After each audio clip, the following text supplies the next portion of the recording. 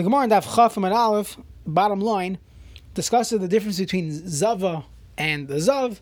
Without getting into it, the Gemara has one line here, which I'll discuss for a minute. The Gemara says that since Kavan Deba is Sfira, since a Zava needs to count days, even a Shemeres Yom Keneged Yom, she only sees, she's a Zava Katana, she still has to wait one day, and that day has to be the next day of daytime hours. How do we know that? Because the Torah says Sefira. It says V'safra lo shavas yam. She has to count 7 days. By a Zava, so the same thing by a Zava Katana, who's only counting one day, she needs to have some counting of days. And the Gemara says, when it comes to Sefira, when it comes to counting B'yamamahi, it needs to have daylight hours. What the Rishonim take from this Gemara, the pshat in the Gemara is that there's a concept in halacha of miktsas yom kekulai, that even a small amount of the day is considered a full day. This comes up when one is counting, whenever there's a sfira, for example, counting sfira, counting shiva during someone sitting 7 days for Avelis. They get up in the morning, so the final day of shiva is just a few minutes, and miktsas yom kekulai, and they get up. That's it. Even a woman, when she's a zava gedayla, on the 7th day, once she has a few minutes of cleanliness, she actually fulfills Shiva Nakim. She could technically go to the mikvah. There's a whole discussion in the Gemara and Pesachim and other places.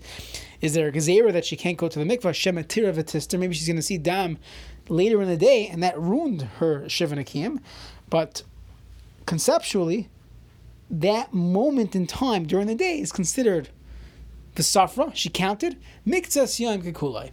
But the Gemara says miktsas yom kekulai only works by day. That's pashas of this Gemara, and it doesn't work by night. If you look at Tosfos, he's a whole kasha on this, but not for now. So just one maramakim where it comes up in Psak Halacha. Lag Ba'omer, the 33rd day of Sfira, of counting Sfira Saimer.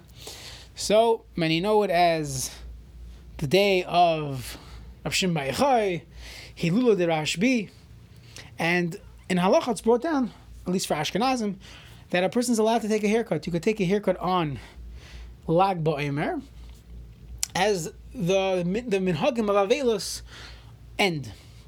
There's a question: can a person shave by night? Perhaps it already is, Lag Ba'omer. On the calendar, it's Lag Ba'omer. Can he shave by night? Or do you have to wait until the next morning to shave, take a haircut, to listen to music, v'chulei? Most poskim, without getting into all the opinions, but most poskim invoke this Gemara, this concept, that in order to say miktsas yom kekulai, you need to have a moment of daytime, and therefore one cannot shave, one cannot listen to music the night of Lag Ba'omer. You have to wait until the next day to shave. Now, those poskim that say, although technically one should not listen to music either because of miktsas yom kekulai, since all this is just based on minhagim, perhaps the minhag became that if you have a Lag Ba'omer Hilula de Rashbi party and there's live music, so even by night, if you look around, that's the minhag. The minhag is that people will dance and sing even by night. So many poskim say if you're by one of these parties, that's fine. But to shave, there's no heter for that, because the minhag was always to only take a haircut once Lag Ba'omer day has hit, and there you have this concept of miktsas yom kekulai.